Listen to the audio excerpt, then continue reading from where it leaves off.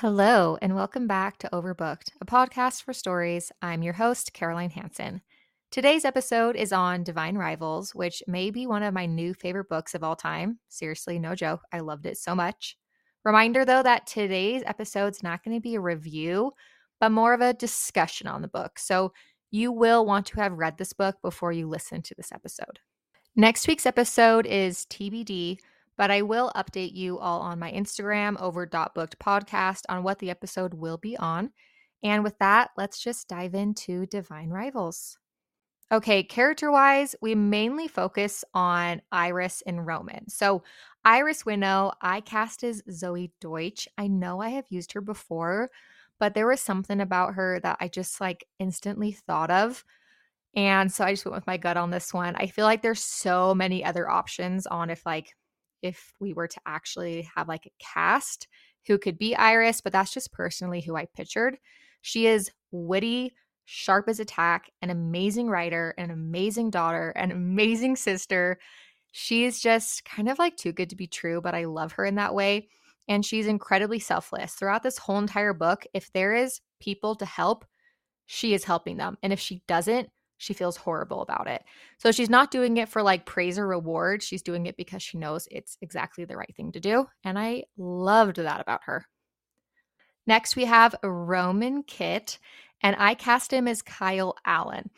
I don't know if anyone knows who that is. I think he was in West Side Story. He was also recently in A Haunting in Venice, and he has that aristocratic look to him. So he doesn't have the dark hair, but when you see him, you'll be like, okay, yeah, I totally get it, and I totally see it.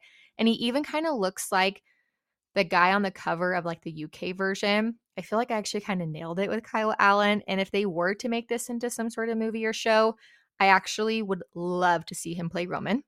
He is classic aristocratic who doesn't see eye to eye with his parents. He had what doesn't sound like a fun childhood. His sister died, and it was he feels at fault. He had a responsibility to look over her, but also it wasn't his fault. It's horribly sad. And he didn't have parents that helped him through it.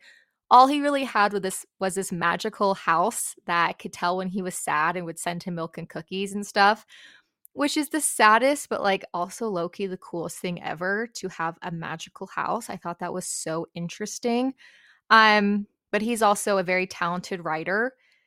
And you guys know if you read this book that him and Iris are basically nemesis at where they work, where they write at the Gazette together or the Tribune. Which one was it? I can't remember now. Okay, next we have Addie. I didn't cast anyone else, but Addie I saw as a strong African American character. I saw her with just a beautiful curly hair and just a force to be reckoned with. I'm obsessed with Addie. I feel like we could have had more of her in this book, but what we did get was absolutely amazing. And I loved her reasoning for being a reporter out in the war zone. She just wanted to be there to prove someone wrong. And she totally did. She nailed it. And she was so caring and loving and amazing.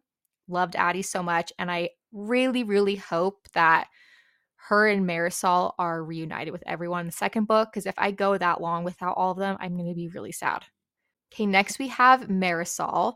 She, in the very last scene, I guess, is described with really dark hair and a bright red dress. And I just picture this stunning, beautiful woman. I have to keep in mind that her and her wife Keegan are 33, but I pictured Keegan as Tilda Swanson. I don't know why. But as soon as I heard her description, I was like Tilda Swanson, which does not add up correctly because Tilda Swanson is clearly not 33 years old. But back to Marisol real quick. She's the coolest lady around and runs the B&B her family has owned for a really long time. If I could go to this B&B in my life, which obviously I can't because it's not real, my life would be complete though. It all just sounded so amazing and such a great place to be. And then Keegan, her wife, is just a total bad A who's in the army, fighting a good fight. We love it. Next, we have Forrest, which is Iris's brother. And the whole entire book starts off with him going off to war, and it's devastating to Iris. I kind of feel like he gives kind of Gale vibes a little bit, but also Peeta, because If you remember in like the last book of Hunger Games, Peeta's mind is like rotted and spoiled. And then when he sees Katniss again, he tries to kill her. And then throughout time, he comes back. I feel like obviously it's more like PTSD as like a veteran, but his mind is like spoiled. And basically, I feel like everything we learned about Forrest prior to the war was this very noble, moral person. And then the person that we were introduced to at the end was a completely different Forrest who was not really in tune with like his morals and doing the right thing. I'm going to get into that more. I'm not going to keep going. We'll get back to that. Don't worry. Next, we have Aster, who is Forrest and Iris's mother. She's a good mom for the most part. Really sad to see what alcohol did to her, and I'm still kind of confused on like the sharp turn she took, but we'll also get into that more. But when it comes to like the childhood part of the story, she sounded like a great mother. Setting, country-wise, no idea. I like picture Europe, but I also picture Americans at the same time. They are in the 1870s, but it feels more like they're in the 1930s. They still have, like that classic attire, typewriters. They have like some electricity, but I don't know, feels more like the 1930s. But obviously, this could be on a version of Earth where like Europe and America doesn't exist. Don't know. The biggest difference is the fact that they have gods. So they are all mortals and they're war gods, and now they're kind of coming back, and war is just there happening big time. And then the main city we're in is Oath. Okay, things I want to talk about. Number one, the typewriters. Talk about destiny and soulmates. I feel like the story of their grandmother's friendship is going to come back at some point. I don't know why, but I just feel like it's a really good story. It kind of reminds me of like Harry Potter and like the tale of the three brothers. I feel like there's something important that comes down to all of those women and like the connection they had.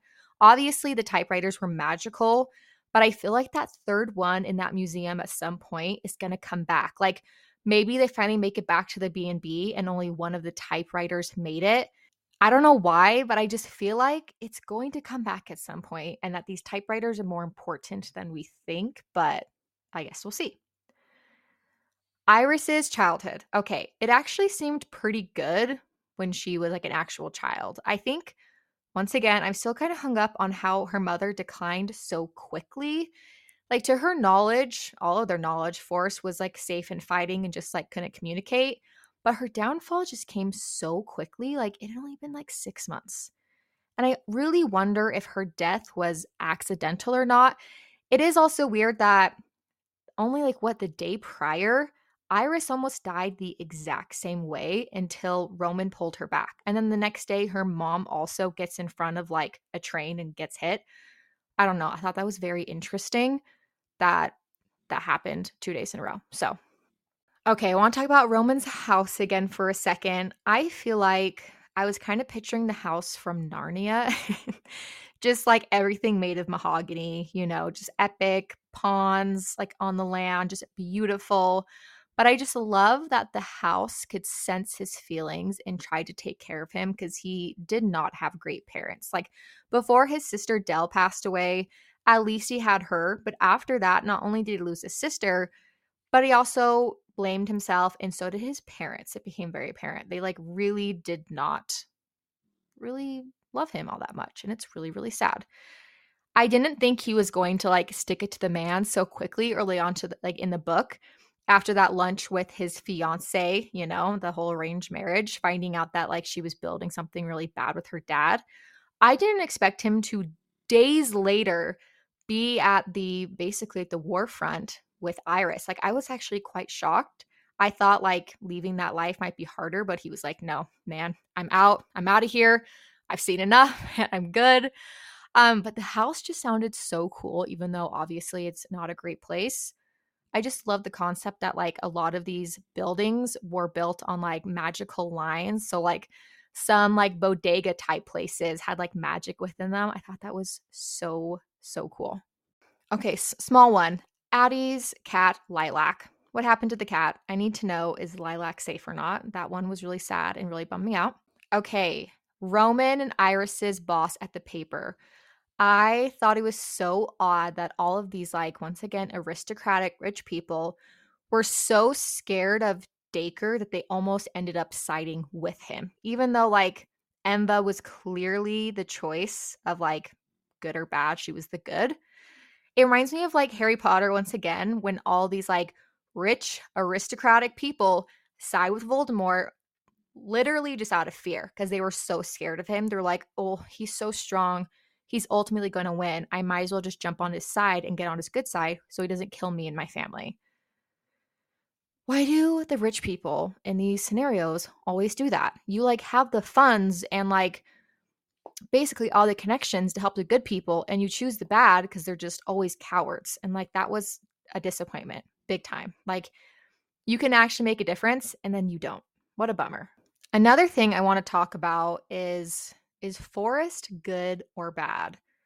Like once again, I think his mind has kind of been spoiled.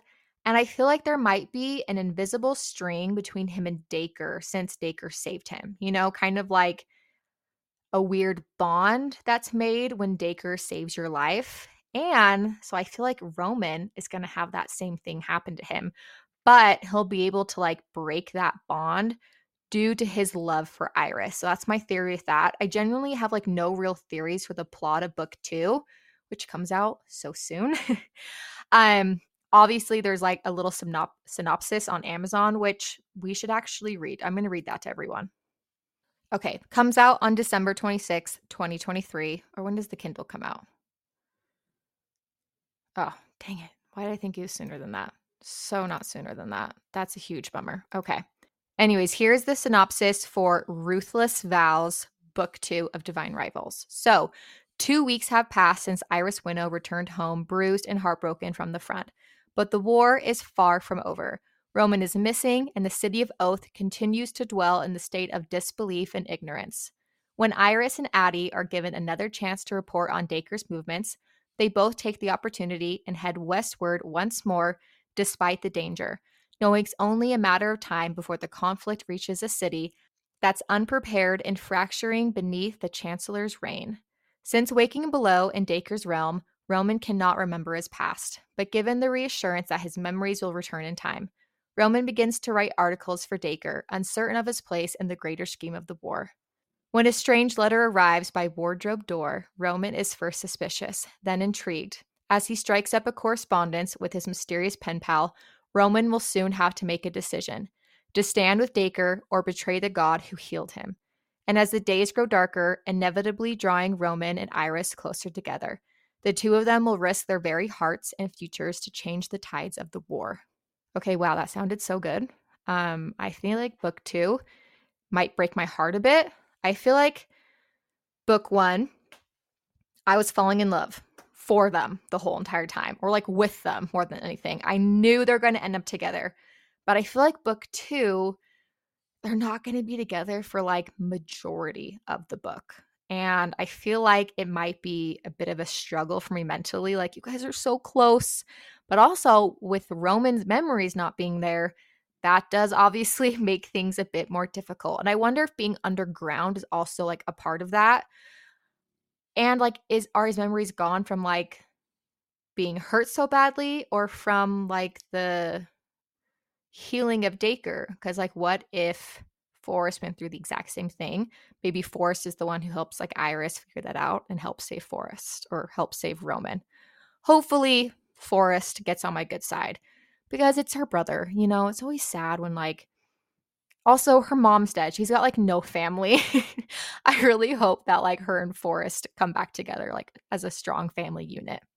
Okay, little refresher on the story of the gods. Basically, Dacre is bored, so he decides to go up to the mortal world and hears Enva singing to people in their grave. And he like falls in love with her, and he's like, okay, I have to have this woman. I'm in love with her. And she's like, bro, I'm not interested. And he's like, okay, well, I'm just going to start a war then and kill everyone. So she's like, okay, JK, I will go underground with you. And so she goes down, she's miserable, and he's just like infatuated with her and throws like parties where he's like, sing to everyone. So she sings to like everyone underground. And when she sings like a lullaby, they all fall asleep for a couple days. And during those couple days, she studies every square inch of the underground, all like the basically ways to get out. They have another party and she sings to them again, but like very intensely, and they're out for a long time. When they all wake up, she's gone and they're all trapped. She'd like studied it so well, she got out and then trapped everyone in. And basically, all the gods are like what they think is asleep for hundreds of years. And then Dacre finally wakes up and starts a war. He's so pissed that he's been duped because he has fragile masculinity and has been denied by a girl who wants absolutely nothing to do with him because why would she? He sounds awful.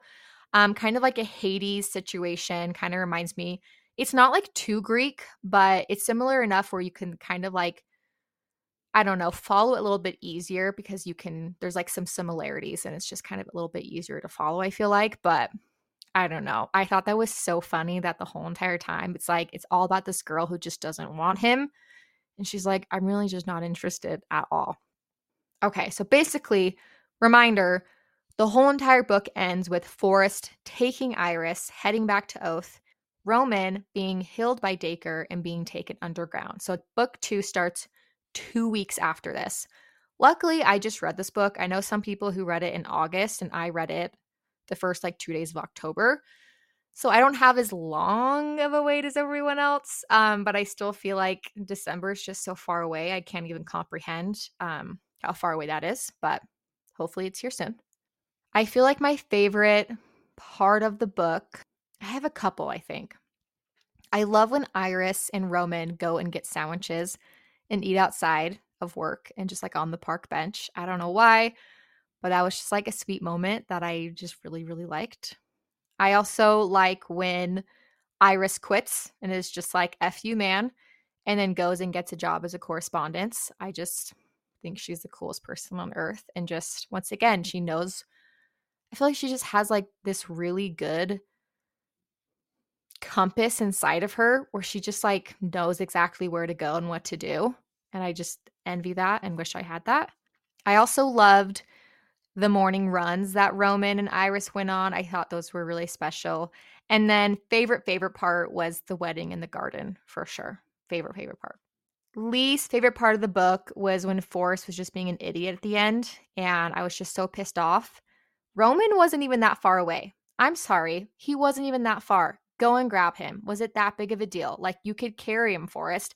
And she even said to Forrest, he's my husband, not just some guy. And also, we now know that he watched them get married. He'd been like staking them out for days. He'd gone in and stole their rucksack, stole like the jumpsuit. Like, he knew it was her husband and he just decided to abandon him. Not a fan of Forrest. Not a fan. Name of the book was so sweet because it referenced back to like divine, the word, when he was like, I need some synonyms for whatever it was. Like, and they came up with divine and iridescent. It's also like nice because like those were the 2 words that made her realize that Carver was Roman. So I actually love the title of it. Best surprise of the book. I don't know, kind of the end. I thought it was really interesting that Dacre decided to not kill Roman and to heal him and take him underground. I mean, there must be something like special. I always feel like that's the case. You think you're reading about regular characters, but in all reality, they're like the chosen ones. You know what I mean? There must be something special about Roman. I'm excited to find out what it is. Did I enjoy the writing? Yes. This writing was impeccable. If there was ever a time where they were like going on a 3-day walk, you got a paragraph. Thank freaking goodness. Thank you, Rebecca Ross. I don't need to hear about a 3-day walk. Literally, it'd be like they finished their walk and now they're here. This is what's happening. There was like no dumb fluff. It was all story, and it made me just devour this book, and it was absolutely amazing. If you like this book, I'd recommend, honestly, no idea. No idea. This book is like a standalone for me. It's this book or nothing else. It gave like similar energy of how I felt reading Fourth Wing, but they're not the same at all. They're not even comparable, but like they're 2 of my favorite reads of the year. Feeling wise, yes, but I just feel like this book is so unique. It kind of, if anything, the only thing it reminded me of kind of was similar feelings to Narnia as well, but I think that's really it. I think that's it. Rating, I gave it a 5 out of 5 stars. Not a 4.5, a full 5 out of 5. Love this book so much. Reminder, next week's episode is TBD, but I'll tell you guys what it is on my Instagram, over.booked podcast, once I have decided. Thanks so much for listening, and I will catch you all next Thursday.